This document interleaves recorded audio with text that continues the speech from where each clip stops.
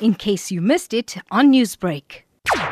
A security expert says it would be premature to speculate on who could be responsible or what the motive would be behind these devices planted in public places. Jasmine Opperman is from the Terrorism Research and Analysis Consortium. We have people now willing to make use of such devices in public areas, which could easily lead to the death or collateral damage of innocent civilians being killed. And that is the fundamental issue at stake here. A person or a group of people with no respect for innocent civilians willing to make use of violence to achieve a specific goal. Opperman points out that organized crime syndicates and terror organizations willing to use such extreme measures tend to become more sophisticated over time. Vasu Gounden from the African Center for the Constructive Resolution of Disputes says he believes it to be the work of amateurs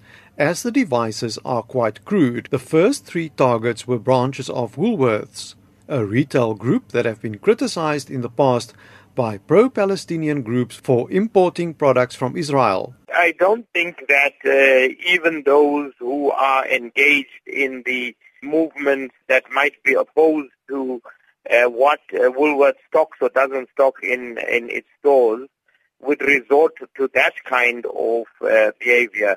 The pro-Palestinian groups, I know many of them, and I don't think that they would engage in that kind of irresponsible behavior. Hawks spokesperson Hangwani Mulahutsi. People who continue to do these things, they must know that they are breaking the law. And if they are found to have been involved, they will go to jail for a very long time. So our aim is to make sure that we try and consolidate all these dockets into one. There will be a series of meetings that will be held during the week with the investigators and other stakeholders. And we can safely say that the investigations have kick-started, and we are very serious.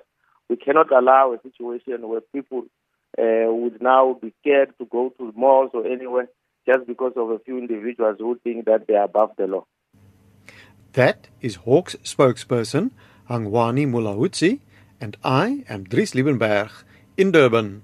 Newsbreak, Lotus FM, powered by SABC News.